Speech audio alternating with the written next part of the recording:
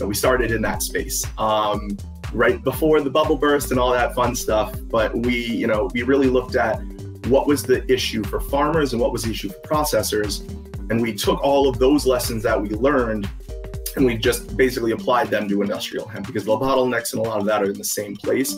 So our kind of experience was, our very, very first thing we started was with medical cannabis, looking at it in Vermont, immediately realized that this just wasn't going to work for us, legislation. Hey guys, it's Mandy with Global Hemp Association. I wanted to say thank you so much for joining. I'm excited about the opportunity to build a relationship and connect this supply chain. I mean, after all, that's why we started the association. Our association was built on the foundation of connecting supply chain, building relationships, and helping you grow your business. Anyone from farmers, manufacturers, and distributors, people that are passionate about the supply chain, and those creating products selling into biofuels, plastics, textiles, construction, and building materials. Hello. I love watching those commercials. Just saying, it reminds me of everything throughout the year and makes me laugh and see all the guests and how many times I'm on the phone or pointing, and it cracks me up. Thank you very much, everybody, for joining. Thank you, Travis, so much. I'm so excited to have you. I'm excited today, you guys, because Travis has a background on the farm, from farm and processing, seed sales or seed production, I guess.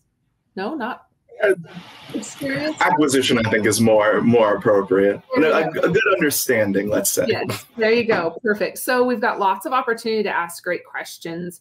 Whether you're listening now or you catch this later on the replay, make sure that you like, share. We want to make sure that we get content out. There is a bunch of interviews, a bunch of new interviews that are being published right now on our YouTube channel. So check it out and be sure that you subscribe there. And then I want to give a really big thank you to everybody and everything that you guys are doing within the industry, really pushing to not give up, to keep working. We keep talking about this great big opportunity, and it really is just a matter of meeting the opportunity, as it's coming down the pipeline. And so I want to kind of talk about what that looks like specifically in Vermont, where you're at, Travis. So before I keep rambling on, I encourage you guys, ask any questions, jump in, add questions, even if you are listening later on, and we'll make sure that we get them over to Travis, make sure you're connected. But Travis, tell us a little bit about who you are and how you got into this industry. Sure. Hi, everyone. And thank you, Mandy, for having me and kind of doing all that you do. I've kind of tangentially been a part of the association for a while, sat in on some meetings, and what you're doing is great, and we appreciate it from our end as processors, producers, trying to bring everything together in the market. As Mandy said, my name is Travis Samuels. I am the co-owner and COO of Zion Growers. We are located in northern Vermont, but we have kind of two facilities we are currently upfitting this coming season. We are looking at about 250 acres for this coming season of industrial hemp planted. We are, from early estimates, really the only people doing it privately in the state of Vermont and in kind of the area. And that's, goes back to why we are doing what we are. We kind of started as a CBD processor storage. We started in that space right before the bubble burst and all that fun stuff. But we really looked at what was the issue for farmers and what was the issue for processors. And we took all of those lessons that we learned and we just basically applied them to industrial hemp, because the bottlenecks and a lot of that are in the same place. So our kind of experience was, our very, very first thing we started was with medical cannabis, looking at it in Vermont, immediately realized that this just wasn't going to work for us. Legislation, legalization, all of that in Vermont was kind of, we've literally just gotten our first dispensaries and stores. So we would have been waiting quite a while. And we pivoted into CBD, and right around the time that all kind of went bubble burst, we were able to kind of pivot and move on to our next piece and take all of that knowledge and, start looking at how do we make industrial hemp a real commodity for farmers in the state, and what would that look like if we wanted to expand the market and work with people to really get these raw products out, and what was the marketing, even looking like at that point. So it's kind of been a slow progression from, cannabis to CBD to industrial hemp, and kind of finding our footing, but it's, a growth of understanding all of those different markets and kind of how we got to here, and making sure that we avoid all of the pitfalls that, would have led us kind of down the wrong path previously. So, we're excited to be where we are. We have a facility opening this year in Proctor, Vermont. That's going to be our first one. We are working with Formation Ag to get the FiberTrack 660 from them.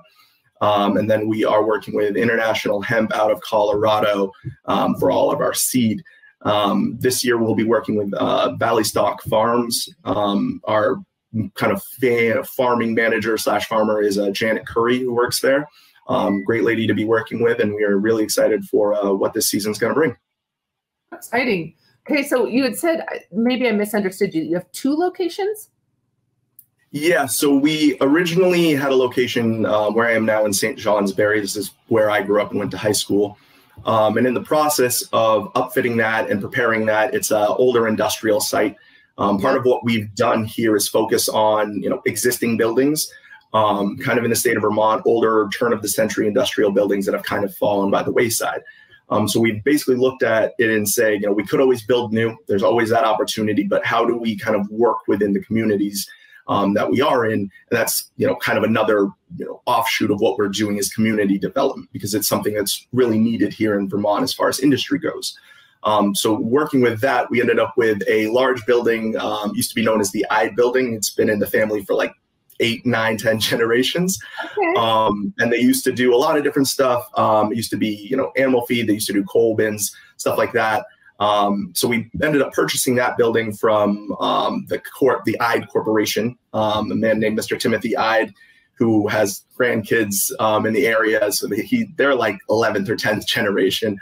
But that buying of that building and kind of the work that goes into that, it's got some environmental problems. It's got, it needs a lot of cleaning. There's been like 50 different things in that building over the last 50 years. And it's like, a skate park, a bowling pin maker. Prior to all the regulations that are in place for. Yeah, so there's some contamination, to say the least. But, the state has been great. We've gotten money from the state to kind of clean that up. And because they want it done and we want this property and the town wants it done, it's really a holistic approach to fixing it. While in the process of setting that up, we were approached by the Preservation Trust of Vermont, who had basically taken ownership of a building in Proctor, Vermont. It used to be an old marble cutting facility. They used to employ about 1,000 people a day. The whole building is about 170,000 square feet, give or take. And they really, in the same kind of vein as the building here in St. Johnsbury, had a large building with a couple of people renting out of it. But as far as an industrial site, it kind of sat barren. The Vermont Marble Museum is currently located there, and we will be working with them so they can continue to operate as kind of one of the tenants. But we are taking over the building as the anchor tenant, and we'll be using that as an additional facility in the south. So we'll be about 2 hours apart in kind of northern Vermont and southern Vermont. And as some of the listeners may know, the logistics of industrial hemp and the processing is kind of the whole piece of it. So it allows us to work with multiple parts of the state kind of right off the bat, so we can reach everybody and really make this accessible to farmers. Okay, so will there be processing in both? You'll actually install decortication equipment in both facilities? That is our intention. Proctor is going to be kind of the start. St. Johnsbury had been our initial focus, but the environmental cleanups has just been more than we expected. But over the long run, we completely expect to have both facilities up and running. It makes a lot of sense from what we've seen as far as how everything works logistically, from shipping and moving things around. We've also looked at a lot of rail, as both of our facilities are actually located on rail lines, and kind of how we can incorporate that into what we're doing and kind of cut those costs even more for ourselves and our customers. And everyone's trying to, I know there's a whole thing around rail. I have my own thoughts on rail right now. But I think it's, we already have the infrastructure. It just needs a little love, maybe a little help. But I think it's a super viable option for, when we're talking about moving, 1,000-pound round bales of industrial hemp. I think there's something to be said about what we can do transportation that wise, as opposed to, your standard flatbed trucking. So cool. What a good opportunity you've got in front of you. Okay. So can you talk to me then? We talked about, like you said, this, proximity or distance from the processors. Talk to me about scale. Obviously, we understand, or I understand a little bit more about formations equipment and kind of what capacity looks like. But can you talk to that and what you're looking at as far as farm size? I know you had mentioned a farm partner. how are you penetrating markets? What does that look like as far as getting farmers to grow? What crops might you be competing with? Things like that. Sure. So we, it's been kind of a struggle in the early aughts where we were coming from the transition from CBD. Yeah. Vermont was hit especially hard. I can't speak for everybody, but I know there were a lot of farms here that saw this as an opportunity to get back on their feet. Dairy hasn't been what it was in this state for a long time, and that's kind of what we're known for. It's either that or corn or hay. And diversifying has become super important as dairy has kind of fallen off.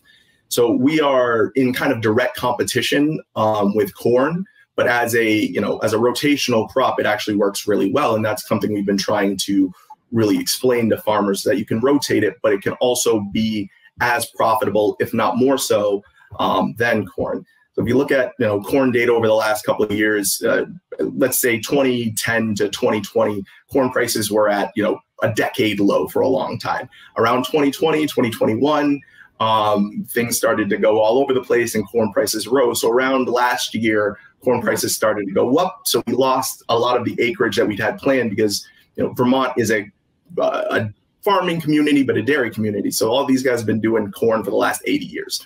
They know their markets, they know their money, they know where they can get it. And I would be remiss if I said that they weren't doing anything wrong. They were doing anything wrong because their businesses, their farmers, they have to support themselves. So it has been my job to really make it make sense for them. For a farmer, for Valley Stock Farms this year, we're providing all the seed up front. And that's something we've kind of worked out for them to kind of help cover their costs. It's been a kind of a struggle to find insurance for this for farmers, really get them some kind of governmental backing to say, if anything goes wrong, we can support you. And that's been kind of the struggle as well, is finding more support for farmers to grow the crop. Although subsidies some of the other crops get, we just don't see for farmers for emerging crops. It's something that I have been trying to reach out to people about because the Farm Bill is coming back up again. And I think it's something that should really be inserted in there to make sure this is a realistic commodity for people to grow. So our expansion and what we're looking to do allows us to work with all of these farmers, make it make sense for them. We can directly compete with corn as far as pricing for corn. You're looking anywhere from $700 to $900, an acre on average. For us, we're looking at $840 to $1,100 an acre, depending on obviously volume. But for what we've been able to find, about 8,000 pounds per acre dried is what most farmers can expect here. And that, beats or matches corn. But I think the growth of the market for industrial hemp will see that outpace corn by a lot very soon. Okay, so as we talk about this and talk about subsidies, I took some notes. I've got all kinds of questions I want to come back to. But carbon, how much is the carbon credit a topic of conversation for farmers? It's been a larger topic, but it's not really something we're finding that kind of gains a lot of traction as far as getting them to grow. It's a great idea and there's a lot of potential for it, but I don't think they don't see that as an impetus for them to grow, or that's enough backing for them to really say, yeah, we can go in on this and those will cover our concerns moving forward. I think there's a lot to that, and I think there's a lot of benefit in looking at it moving forward. I just don't think it has the boots on the ground feel that some of the farmers are looking for to say, we are supporting you wholeheartedly in trying this new endeavor. Yeah. Okay, so the carbon conversation keeps coming up, right? Especially as we've been global, and because there is so much pressure on a global scale that I don't feel like we feel as much here yet. And so it's definitely slower, but I feel like it is coming down the pipeline as a potential opportunity to be a subsidy or an additional source of revenue as we are adding hemp specifically to a rotation or into a crop rotation. I think there's definitely a lot there. I mean, you hear about some of the larger companies buying carbon, like large amounts of carbon credits, externally outside the US, and that kind of rolls back into it all. It all kind of levels out the playing field. If you're, adding carbon in America and we buy carbon credits somewhere else in the world, that all kind of balances out. And I like the idea. I think there's a little more that needs to be looked at there as far as how that exactly works. But I think as far as a benefit to people trying to get them extra money to do things, I think there's definitely something there to work with. I'm a little dubious about it, but that's I'm with me. you. I'm with you. And this is why I bring it up, right? Is I hear it. And so you can't ignore it. It's coming down, you're seeing countries that are putting, they're going to be carbon neutral by a certain date, or they were no longer going to be using gas cars and electric cars. And so it's definitely conversation. But I'm with you that the reality is who it's going to affect and or benefit, right, is our farmers. And so where do they stand with this? And is this something that as a hemp business is a viable option in order to encourage farmers to grow? And if it's not, it's just not, right? What does work and what is available? And so, yeah, I appreciate having the conversation, and I appreciate the reality of, what topic is, but I do like it every day. There is a conversation or somebody or a group that is interested or already trading credits.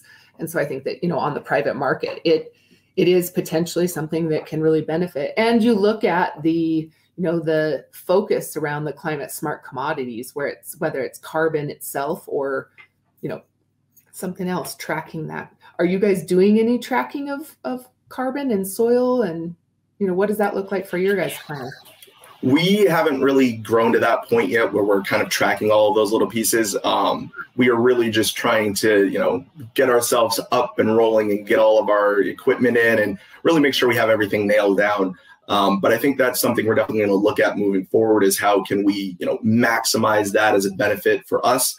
And I'll try and keep my tangent here light, is the idea of the carbon credits from a personal standpoint only bothers me, because the idea that I can purchase credits and that allows me to somehow pollute and that all that balances out seems a little, it's like we are carbon negative, but only because we have purchased credits from somebody else. We haven't actually changed our policies or how we operate. I totally agree with you. Is this a setup for more greenwashing? Right. Yeah. I 100% agree. But like you said, if we can pay our farmers or get a revenue back to the farmers due to the stream of, the transfer of carbon credits, I think that it could potentially be, I'm with you. There's lots of questions. I'm not an expert at it. We talk about it a lot, but yes. Well, exactly. And I think that kind of goes back, especially when we're talking about something that's supposed to be carbon negative or not carbon negative, but it's supposed to be a net benefit as far as the planet is concerned. I think that we need to be focusing on being more beneficial than trying to fix what we're already doing and kind of leveling out the playing field. But I mean, the other thing is making sure that money, while we are doing that, gets all the way down to farmers, that, the people who the process starts with are actually seeing the money from these carbon credits, and they're not kind of getting cut out of that deal because we need the farmers. We can't do this without farmers. And the idea that we can just factory farm everything, it leaves a lot to be desired for communities like mine, where, everyone just kind of owns their own farm. Everyone has a couple thousand acres or a couple hundred acres. It doesn't, those kind of things don't speak as loudly to people as it does when it's like, yeah, we're going to come in, we're going to help you on the ground level, make sure you have the money to, grow and provide and just pay your bills, pay your taxes. We want to get outside and be like, oh, we're making all this money in the market's all great. But if you have farmers who are still losing their houses and their barns and their farms, it doesn't really equate to success in my eyes. Right. I 100% agree, right? This goes back to taking care of our farmers and making sure that it's profitable. And reality is, and I say this a lot, right? Our industry, or our people, not our industry, the world is so disconnected from where their food comes from, or from where the value of the soil. Kiss the Ground is a perfect, video to watch that really talks about the value of the soil. And thank you to everybody that's been, rotating crops and using renewable practices. And, thanks to our farmers, and big shout out to our farmers. So I don't want to keep going. We could get on the carbon topic, and it's not where I wanted to go. I really want to talk to me about sowing density. When you're talking about 8,000 pounds per acre, so at 4 tons per acre ish. We are doing, roughly 4 tons per acre. But as far as seeding rates, our germination on our seed came back at about 80 to 85%. So we planted about 50 to 55 pounds per acre, pounds of seed per acre, roughly. How many seeds is that? Seeds is pretty, I could look up. I know their seed count per acre. It's like, pounds I want per to say acre. it's like 50,000 pounds of seed or 50,000 seeds per acre or something like that. I never remember. The easiest way for me to remember is pounds of seed per acre. But that kind of equates to that 8,000 to 10,000 pounds. But it really depends, because we had a drier summer last year and we definitely didn't see the kind of growth across the field that we were hoping for. We definitely saw it in the kind of the drainage areas of the farm where we saw those 8 to 10 foot plants. In the center of the field, we were really hitting that 6 to 8 foot kind of in their area, some 5 foot in some areas. But I think it proved to us that what we had assumed going into it was exactly right. And that you can kind of meet the levels that we assumed you could going in. And even for our germination, we actually in some places saw higher germination than we expected. It looked like about 100% germination from kind of what me and the farmers discussed. And we actually did 7-inch rows for our planting. So we did 7-inch rows, about a 1/4 inch deep, and we just used a soybean planter that did 15-inch rows, and then we went back across and did 7-inch rows. And that worked great, because another part of this is, what do you have? Oh, I'm sorry, go ahead. Drill or disc? I believe these were discs. I believe it was a disc mower. I say that, but now I'm like, I can't remember off the top of my head. It might have been a seed drill. But I know the original impetus for it was the use of it was for soybeans. But it was, I believe it was, I want to say it was a disc planter, but I can't be sure. But it was, we were looking for the smallest rows possible.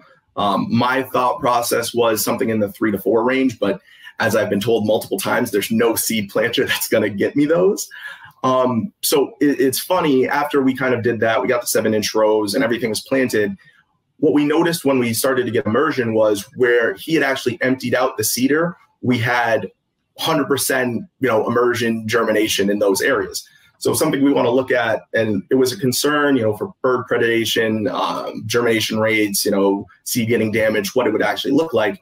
But I think we actually got a better stand in the areas where the seed are dumped and we got just broadcast, as opposed to what we got in the ground. So it's something else we want to look at as well. Kind of, how does that work? What can we get the most out of? Because if I can scatter shot, an entire field, my immersion rate is still the same, we're going to get much better stands. And if we're talking about herd, we want more density and more height to kind of keep those stalks in that reasonable diameter to make it easier to process down the road.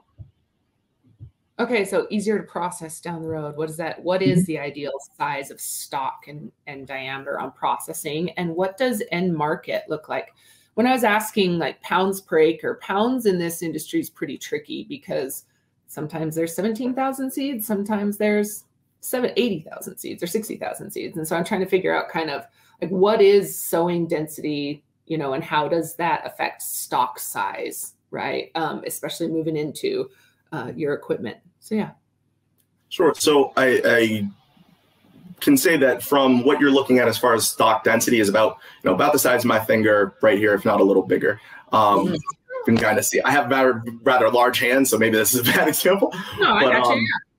But about the size of my finger, and that's for processing, it makes it a little easier. It also degrades the fiber less. So if you have more space, your stalks are going to grow a little thicker. You're going to get a little better fiber.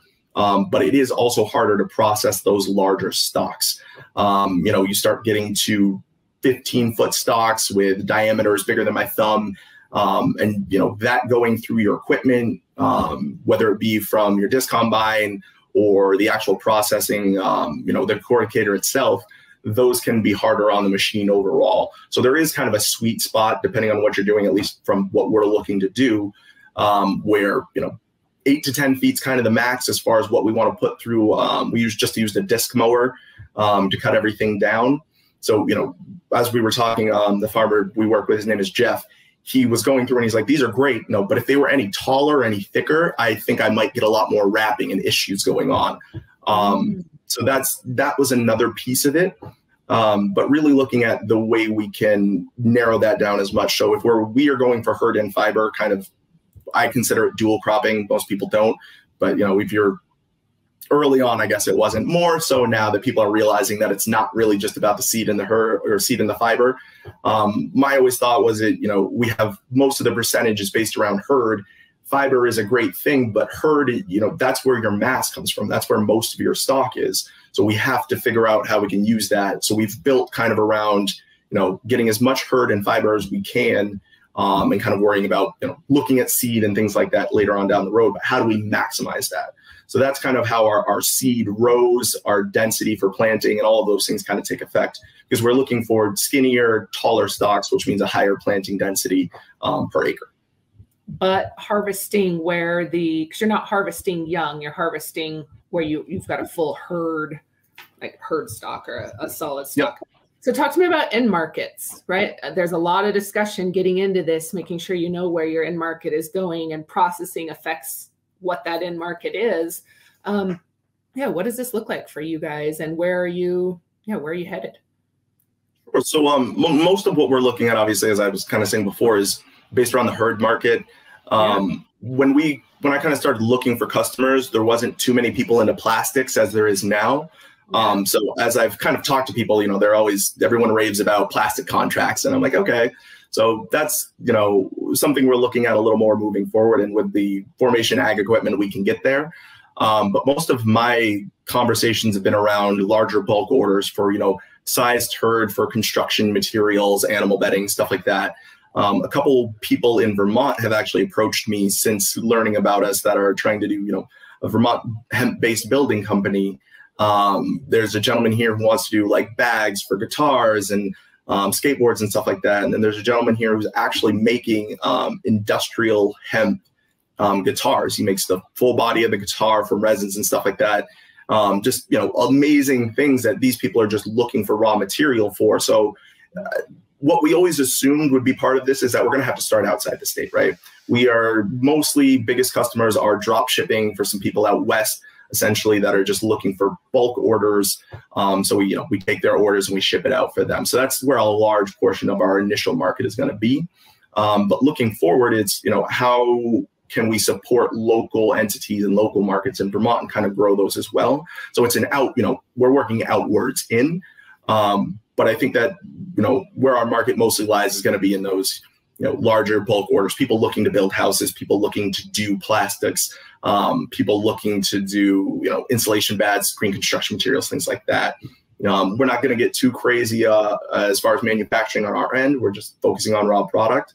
But as we kind of build, that whole vertical integration as far as what we manufacture and what we pump out, whether it be actually spinning industrial fiber all the way to, spinnable fiber that you can actually use. That's something we want to get into, as well as, plastics, actually making the binders and making the plastics moving forward. But that's all, kind of down the line market. But really just those bulk orders that we're trying to get out and get us up and running again, so we can kind of find our feet. Awesome. Okay. So processing, for those that don't understand decortication, right? Can you kind of go over what the basic process looks like for you, and then maybe what additional processing you guys are considering or have added on? So the what I was talking about earlier, the FiberTrack 660 comes from Formation Ag out in Colorado. Great guys. That machine basically is a modular system that has a couple different pieces to it. So we like it because it kind of does everything in one. So the whole process basically starts with a bale and roller. So you insert round bales, kind of same kind of way you do with hay, for people to kind of give you the one for one, those giant field marshmallows you always see. Kind of about that size. The infeed unrolls the bale, and then it goes through what's called the decorticator, the main piece. And it's essentially a sets of rollers with teeth that go through and they start the breaking process that separates the inner herd from the outer fiber. The whole rest of the system is basically set up to do further separation and cleaning. So the fiber gets conditioned, you remove all the excess herd. The processing should get it to a 2% or less contamination of hurd and fiber. So, 2% less fiber in your hurd and vice versa. So the fiber process is a little simpler. It's really the separation. We're kind of conditioning the fibers, and then they come out the end. For the hurd, it can go through multiple processes. So it's the separation, and then you have the additional cleaning, and then you have sizing of the hurd. So if you're looking for specs for building or animal bedding, it's going to be different than it is for, say, something like plastics, where it has to be hammer built down to what's called micronized material, or almost a fine sand. So we're able to kind of hit all of those markets, size to whatever spec our customers are looking for, and we can be adjustable to whatever the market is bringing. Awesome. Okay. How do people get in touch? If people are wanting to build relationship, work together, buy product, farm for you, what does that look like? Sure. So the best way to get a hold of us right now is through either my LinkedIn, which is down there in the chat, just Travis Samuels, or you can email us at ziongrowers@gmail.com, or my personal email, or my personal business email, which is tnws21@gmail, which is in the chat as well. We are working on a revamp of our website. We've currently closed our previous website. So if anybody's looking for us, ziongrowers.com is not our website currently.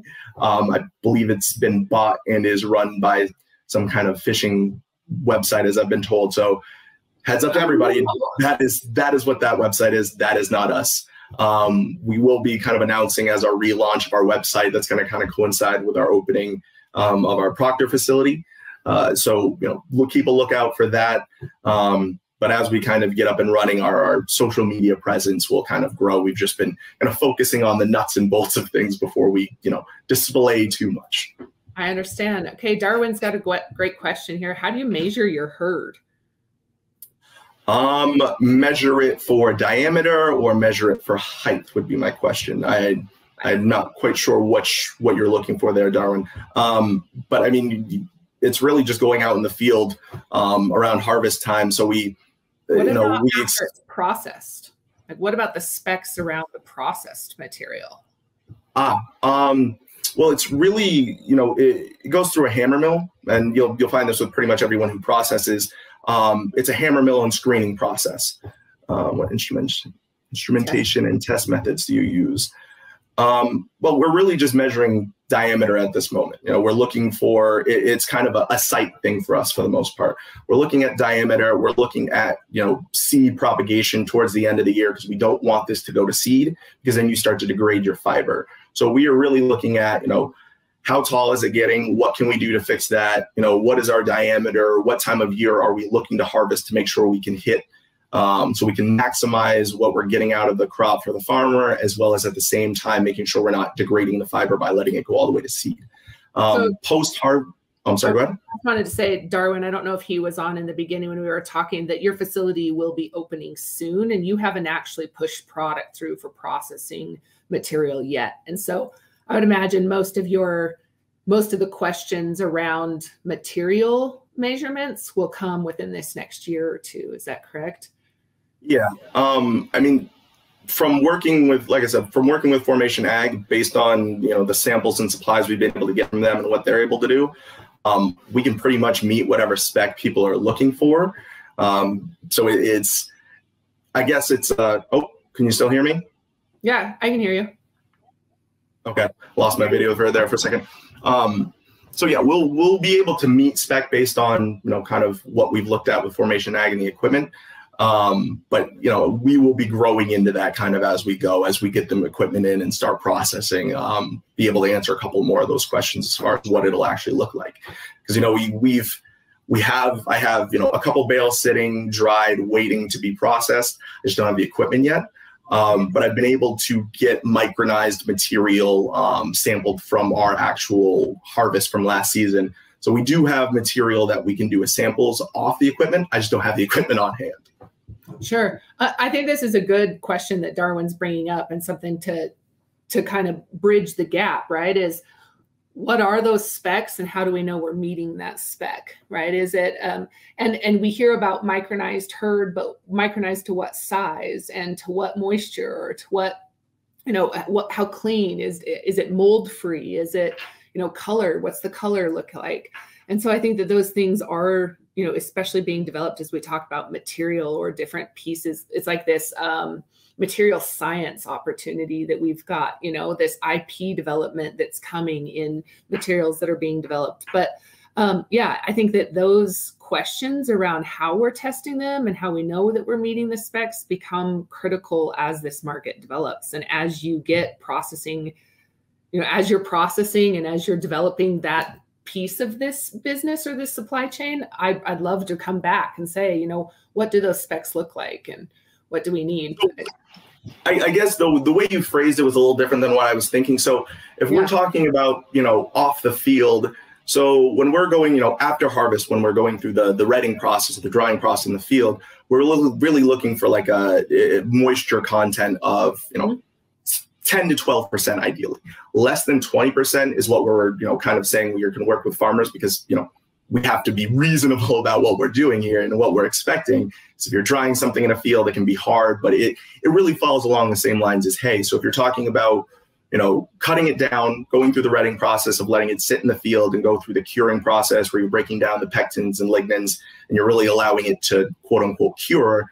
Over that drying process, you want to get your material down to that low teens moisture percentage, which will also, and I've based this off of the samples that I had sent out from Formation Ag, right? They sent me samples before we had material, and it was this nice golden color. It had, I can't really describe it. It looked like a beautiful lay of hay, realistically. So when we were looking at harvesting, we said, how do we get that and how do we get that coloration?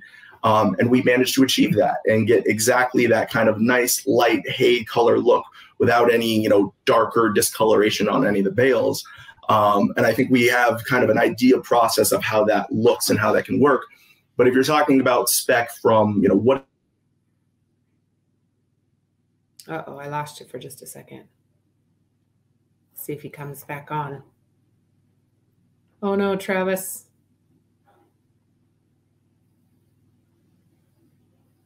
Oh, we were right in the middle of good conversation too. I hope it's not me.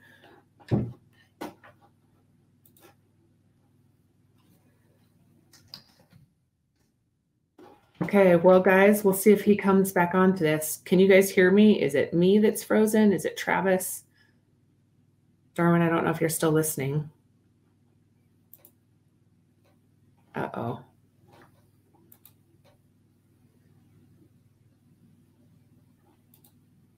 Okay, guys. Well, I'll give it a few more minutes and see. In the meantime, I just want to remind everybody, oh, no, we lost him. It must have been his. So anyways, it's definitely me or it's definitely his. We'll see if he comes back on here. Oh, awesome, John. Thank you very much. Hi, Paul. Perfect. I'm so glad to know that we're here. Well, it's just me for now. Thanks, Chris. Good to see you as well. Thank you very much for chiming in. If you guys have any questions, let me know. I know he'll get back on here in just a minute. I think this is a great discussion. I think Darwin again brings up a great point that I think that we should really reevaluate continue to evaluate is, how do we know we're meeting specs? And what is that spec? If it's to a specific product, how is it being measured? Or an in material, how is it being measured? I think this feeds back also, there's a lot of talk about what we can make in the industry or with hemp, but really what I'd like to dive into is how are we meeting those specs? How are we, changing the equipment we have? What works, what doesn't, what pitfalls can we avoid? How do we bring facilities together, right? So that we can fulfill, or not facilities, but partners maybe, or the industry together to fulfill larger contracts. And what do we need in order to meet the spec for that contract, or what modifications have to be made? So I'd really like to discuss that. I'm hoping Travis gets back on here. I don't see him that he is, or may not be, but another couple things too is NOCO. We'll be sharing our trial data at NOCO, our 10 locations, 10 different varieties.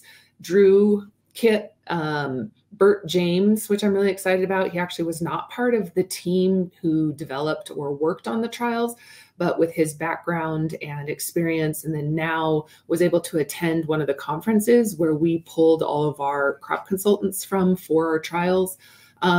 But to be able to talk from a sponsor and an agronomist perspective, and then of course Melissa Nelson, who really led our trials, we're going to just discuss what worked, what didn't, what we're finding in our varieties, certified versus non-certified genetics, what yields were successful across multiple locations, and then also what didn't work. Like I really want to dive in and share just from an agronomist perspective the reality of challenges with drought and high temperatures or pesticides or herbicides and runoff. And so we'll be talking about all that. So I hope that you're there. It's on Friday afternoon.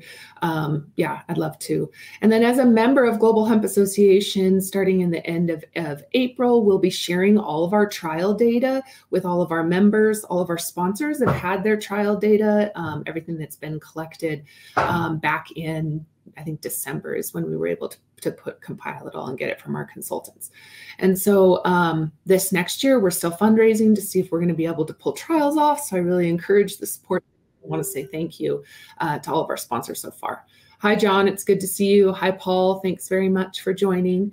And then for future interviews and future meetings, we're really going to start leveling up and start doing some unique types of roundtables and discussions. And so Travis is back. I'm really excited. But I completely lost Wi-Fi. I'm in a public library. I somehow completely lost Wi-Fi. Had to go to my phone, so I apologize about that. That's okay. I just kept rambling. It doesn't happen very often that I have to do that. But I just want to say real quick to go over to our events page on our website, globalhempassociation.org or friendsofhemp.org, where it has all of our upcoming meetings and events, and watch out for some new Q&A and roundtable discussions. I'd love to have you guys involved. So Trav, yeah, you want to take it off? Yeah, I will be honest. I kind of lost count of where we were. What was the last thing we were talking about? I got a little flustered there. I was like, no, nothing's working. I did too, so it's okay. I actually was worried it was me, but everybody's like, no, we can hear you, Mandy. So I feel better. We were talking about measurements, like just the reality of where, in order for us to meet big contracts, or in order for us to collaborate between facilities, or even within one state having multiple processes, how do we meet those specs, and what does that look like so that we can scale industry, so that we can say, I know I can meet it because here's how I'm measuring it, right? Or here's what we're doing. And so, yeah, we were kind of talking about measurement from the farm perspective, because I think those are two different types, right? SOP at the farm, and what that looks like, and how much the farm impacts, especially color or mold, right? That's a huge play when we look at auto industry or non-woven industry. And so, yeah, that's kind of where we were. So the biggest thing, as I said, the discoloration is something we really focused on. So when I was looking for customers and I was kind of asking around, where do you get your product? What's the spec look like? How, what do you need from me realistically? And what I kept hearing was that, what we have in America is a very early on process. This was, a year and a half ago, 2 years ago. So, things have changed a little bit since then, since I kind of started this initial picking out. But what I heard a lot is that the reason that a lot of the inventory in America comes from overseas is because we haven't been able to meet it here in America. And that's for moisture content, and that's for coloration. Moisture content, from what they were telling me at the time, you're looking at 20% plus 25 to 30% moisture, and a good amount of discoloration. And that's really what was bringing the overall quality of what they were finding available in the United States. It was, I'm sure many people who are going to watch this know that a lot of material that we get in comes from overseas. Some of the best material, people will come and tell you, comes from France, comes from Europe. It's what it is. And I think that we really, as a country, have to look at, why is that? What are they doing? How are they doing it? What exactly is it that makes your herd the best herd in the world, right? And if it's a coloration standpoint, okay, that's not letting your material over ret. That's, it might require the farmer going out there twice a day to turn. It might require you, really being on, it might require 2 to 3 times a day. From a farmer standpoint, that's really where it's important that we found our farmer was, he was as invested as we were. It was only like a 5-acre plot, but he was invested enough to say, I'm going to go out there, I'm going to check it. I'm going to make sure that is exactly what he's looking for. And that was, I got text messages all the time. He's always asking me, sending pictures. Does this look right? Is this? I was like, yeah, no, you're doing it. Like, as a farmer, what you need to do. And if I say, I need this to look this moisture content, and I need it to look like this, and I can relatively explain that as it relates to hay, just, oh yeah, I have a base knowledge of that. I can immediately apply that to this, and I can make it make sense to get the kind of product that you're looking for. So, when I look at it, we have farmers who have been doing this for generations. Give them the tools and information they need because they already know how to farm. We're just kind of adding additional pieces to their knowledge set to make sure that they can hit the spec we need. And that's, moisture content being the big one and the discoloration being the other. And I think the discoloration, I know the discoloration comes from over-retting, and it comes from a little bit of that molding that you see in the darker material. But some industries, that's what they want, right? When I talk to, say, some of the spinning mills, they're looking for a dark something about that. And they, of course, are going to bleach it or change the color of it, right? Chemically wash it potentially. But it really is about your spec. What's that end market spec? And how do you well, it's an interesting thing that, when you're talking about what they're using, it almost, when you're talking about, well, we're fine with discolored material, but we're going to end up bleaching it. You know what I mean? Is it something that happens in that process? Like, is that further retting that then causes the mold, or when it's more likely that it's moldy, right, or dark? Is there something that happens, like more lignin breakdown, or you know what I mean? Like, does it soften fibers potentially? What's happening? Because I'm with you. It's not the color necessarily they're looking for, right? It's whatever happens in the process of breakdown, I would assume, right? So I think, and this gets a little away from what I do, right? This is a little more down the line, but what we're looking at as far as for our materials, people who are looking to basically go from degumming to spinning it on, it really depends, because again, I can't speak for anybody else or anybody else's contracts or what anybody else is doing. If you have a contract for this kind of colored material, that is perfect. Good. I'm happy because we need everybody to fill everything. Yeah. I am simply basing what I'm doing on the conversations that I had, and from the customers that I'm looking at, and they're saying, we want this color, we'll take it. It looks beautiful, and we'll do whatever we want with it. I think as far as reaching a larger market, depending on what they're doing, if you're talking about shorter fibers, cottonized fibers, I think personally, that sounds what the market more might be closer to when you're talking about trying to get bleach materials and things like that. I don't know if you can do a natural woven material as much if you're talking about, it's the look you're looking for. You want the bleach material look, and that's perfect. It's fine. It goes with everything. It blends with everything. It works beautifully. Or are you trying to do a almost, majority weave industrial hemp herd, in which case you kind of want that material that has been unfettered as much as possible. So it's, there's room for everyone in the pool is really what I want to say here. Because I don't want to disparage or, disinterest anyone from trying this because they don't feel like they can get whatever spec they're looking for. Because we're still early on in the process as well. And this is where opportunity is right now, right? We have this huge window of material development or product development that we're just tapping into. We know materials can be made, right? We want to get the 5 or 10 off the ground and really into the market. And animal bedding is one, right? There's some groups that just crushed it at getting this going. Global Fibers block announcement with the hemp blocks. That's it's awesome. Yeah, it's great. It is what we need. Yeah, the flooring. So there's lots of products, right? But I think if I look at future opportunity, it is in, what is the next decking material? What is the next carpet? What is the next hair? Think about well, someone brought up something interesting to me, because I had a conversation with a rural development group here, and they were kind of wondering what we were doing. And I was explaining to him all of the different things you can make. And he's like, could you make diapers from this? And I was like, well, it's antimicrobial. It's smell resistant, and kind of the same things it does for animal bedding. And having a biodegradable diaper, that would be amazing. But that's not something I would have ever thought about. Single guy, I have a dog. Like, I don't think about diapers. Like, let's be honest.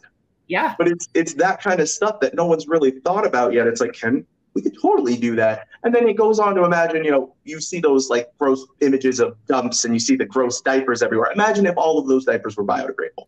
Oh yeah. So I want to give a shout out because Olaf on the Trace Fem Care team is a diaper expert and an expert. And they have done incredible things on feminine hygiene products from hemp.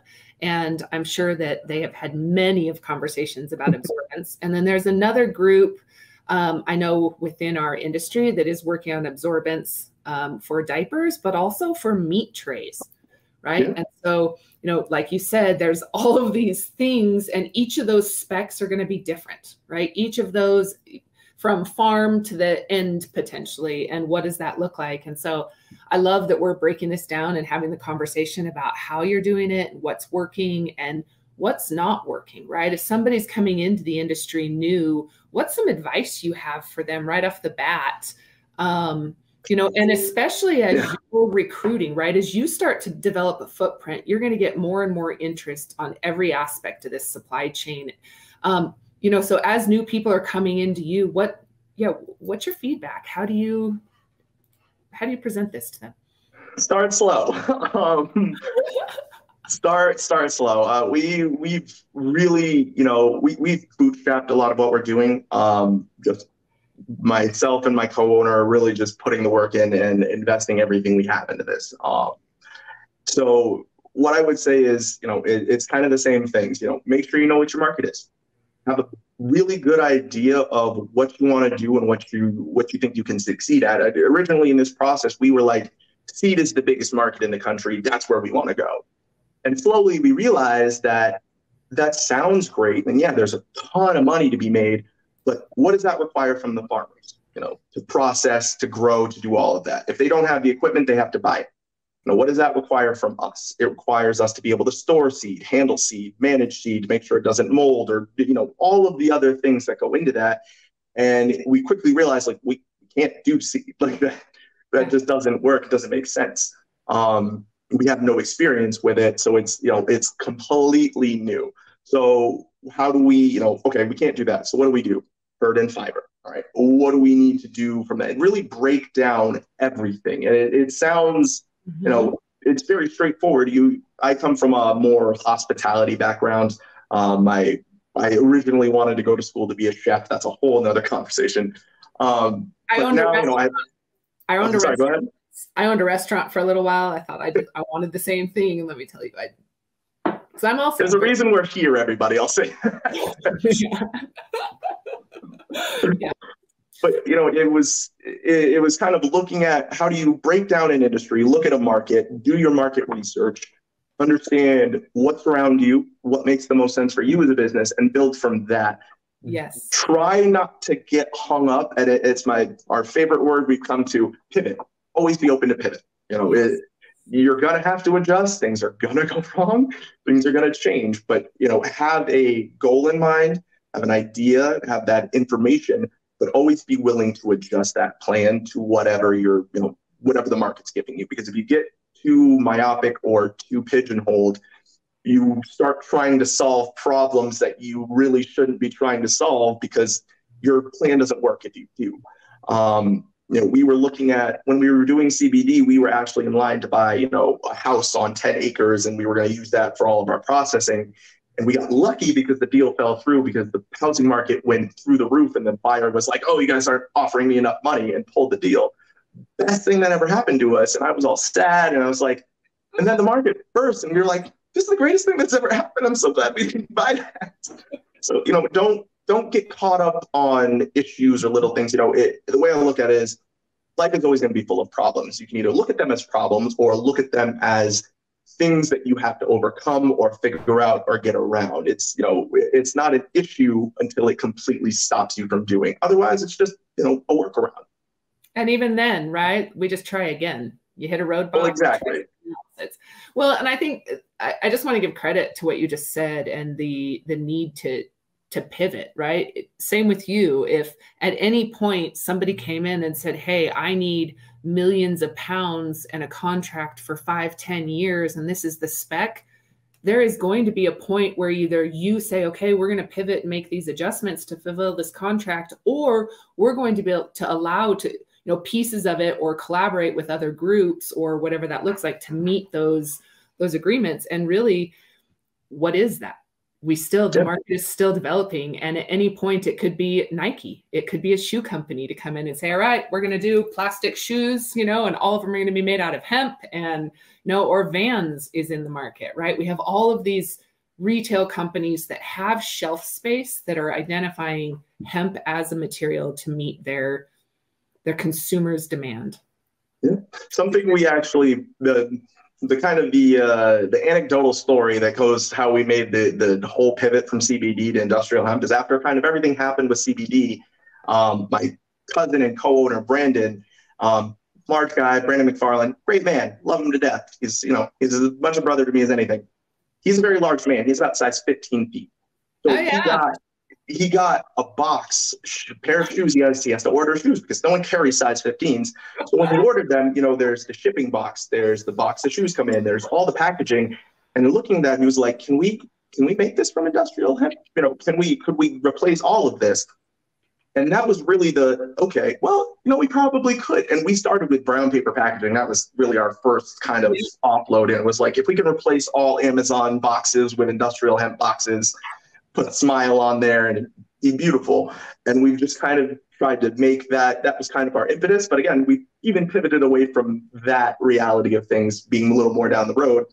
But it was one of those things where it's like, we see a problem. How do we fix the problem? Or how do we supplement the problem?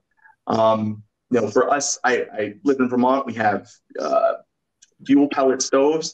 Fuel pellets, as far as blending woods and making that work for homes, as far as, getting away from oil and natural gases, it plays into everything. So it's kind of a spiral effect, but it was really, how do we solve a problem and what tools do we have to get there? That kind of started where we are. I love it. I love it. I love it. Well, I would love to continue this conversation. I'd like to have you back sometime. I'd love to hear, once you get equipment up and running, how it's going, how your season went with planting. Maybe we can touch back. Are you doing any events or attending any live events this year? We're going to try and make it out to NOCO. I'm not sure if we're going to make it at this point because I just kind of got our hands full with just the two of us. But other than that, that's really the biggest thing. There is a fiber council meeting, New England Fiber Council meeting. They're trying to do something along the same lines as Fiber Shed out west and kind of do a similar thing here about how we can make, things more accessible. Wool is kind of the big thing in New England. So we're, wool, alpaca, things like that, and trying to diversify that market as well. I meant to ask you, I remember you mentioning that you guys were big in cattle and dairy. Is that right? Yeah, Vermont as a state is kind of big on that. And as dairy has kind of died, people have shifted, but it's a lot of dairy farms trying to find new footing. We've gone from just over 1,000 dairy farms about a decade ago to just over 600 as of 2020. So, trying to find a way forward for those farmers and people that still want to do dairy or still want to farm in the state. That's part of why we do what we do. Okay. So are you at all involved with Hemp Feed Coalition, or do you have anybody in your network, I guess, that's working on the animal feed portion? Just because I look at, like, if we're looking at overhead costs for farmers, especially in the dairy industry, right, hemp. And I know that there's a lot of concern about pass through for milk. And so there's a lot of, but yeah, if we've got a state and groups that are establishing, it just adds to the demand and the need and the voice. And so, yeah. It's funny because I've heard all the talk about, well, we're concerned about, if we have dairy cows eating hemp seed, THC. My first thought was, I don't see a problem. We just market it. That's how we market it. It's hemp seed milk. Find a way around it because it makes more sense to me. But I understand FDA doesn't think that. I know. And that to me is the craziest part, because you're thinking about, we feed our animals now mostly corn. Corn is a filler, has no nutritional benefits whatsoever. This is widely agreed upon. If we changed a quarter of that to industrial hemp seed, what does that look like? What can that do for us? What can that do for the animals? What does that do for the planet? And it goes back to the earlier conversation I was having about subsidies. So we subsidize corn, it goes in as filler, it fills up all our products and things like that. Why couldn't we switch that over and give subsidies to farmers to grow something that has an actual net benefit for all, the entire food chain from top to bottom? Yep. You're exactly. I think this is the fight that Feed Coalition is after, is trying to open market because of the impact it has on our agriculture industry. Like, I was so taken back when I learned of the facts that animals on large feedlots are consuming less when fed hemp and gaining more with better fat profiles, right? Fatty profiles. So it just is like, when you calculate that at the value long term and what it does for a farmer, especially a large scale farmer, it's mind blowing. I mean, you would be able to then, as someone who came from, culinary, if you're talking about a marbling profile of your beef and the fat profile of your beef, and it's higher because of the feet. Like, when we look at Wagyu beef, best beef in the world, the marbling is one of the most important parts of that. It's what's fed to the cow and how the cow is cared for. Yep. Care for the cow in America, we can say a lot about how that could go either way. But if we're just talking about fixing the feed portion, that can go so far for the actual value of the product that we're talking about further down the line. Right. It's the same thing with everything. You look at what you put in and what you get out, and you got to kind of weigh the cost benefit of that. And I think there's too much of a net benefit not to supplant some kind of feed program. For chickens, it's the same thing. There's a lot of data for the higher omega-3s for their eggs when being fed industrial hemp seed. Wade, I agree with you. Hemp feed is the future. Hemp fed livestock. That's the truth. But I do, this goes back. We've got to support the Hemp Feed Coalition. We've got to support some of the initiatives, because the amount of research that is required is years worth, and each application is extremely expensive and time consuming. And so being able to contribute there. So anybody that's listening that has access to, that is involved in or interested in getting involved in any of those studies, I encourage you guys to reach out to them. Also, I want to give a shout out to the hemp exemption before we sign off. For those that are interested, looking into, or those that are, growing, involved in the industry, the value of really putting separation from the fiber and grain and cannabinoids to allow for scalability, for things like that. I really encourage, I'll share the link here in just a second, but please, look into them, support them. It really is about scaling industry and reducing or mitigating risk for farmers, so that allows them, a better chance of being successful and being able to scale industry. So Travis, thanks again so much for joining. I'd love to meet you. If you are out at NOCO, I'd love to connect. I'd love to sit down and have lunch or shake your hand at the very least. And then when I'm out traveling, when you get up and running, I'd love to come out and visit your farms and fields and, say hello, do some press. And so, yeah. Yeah, we'd love to have you. We're really excited, and the whole building is kind of a industrial / business park space. So we're really integrating with everything that's going on. So there should be a good thing to kind of walk through and look over when you do come. Well, I love it. When you're ready, I'd love to do a farm day out there. Let's show it off. Most definitely. And our partner, Janet Curry, would be more than happy. She's a lovely lady. I'm sure she'd love to show us around. I love that. Yes, yes. Okay, well, let's connect again. Again, if anybody has any questions, don't hesitate to reach out to Travis. His contact information is in the chat or will be shared on our website here in a couple of days. And then on our YouTube channel, Global Hemp Association. Other than that, you guys, thank you so much for joining. Thanks for all of your support. And we'll see you tomorrow at the same time. I interview John Lupian, who is heavily involved in developing equipment and getting processing going as well. So it's exciting to hear more and more people coming online. Anyway, Travis, thank you very much. We'll see you next time. Thank you as well. And thank you, everyone. Take care. See you later.